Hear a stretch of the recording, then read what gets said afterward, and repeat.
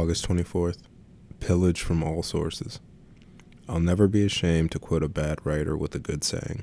Seneca, on Tranquility of Mind 11.8. One of the striking things about Seneca's letters and essays is how often he quotes the philosopher Epicurus. Why is that strange? Because Stoicism and Epicureanism are supposed to be diametrically opposed philosophies. In reality, the differences, while significant, tend to be overblown.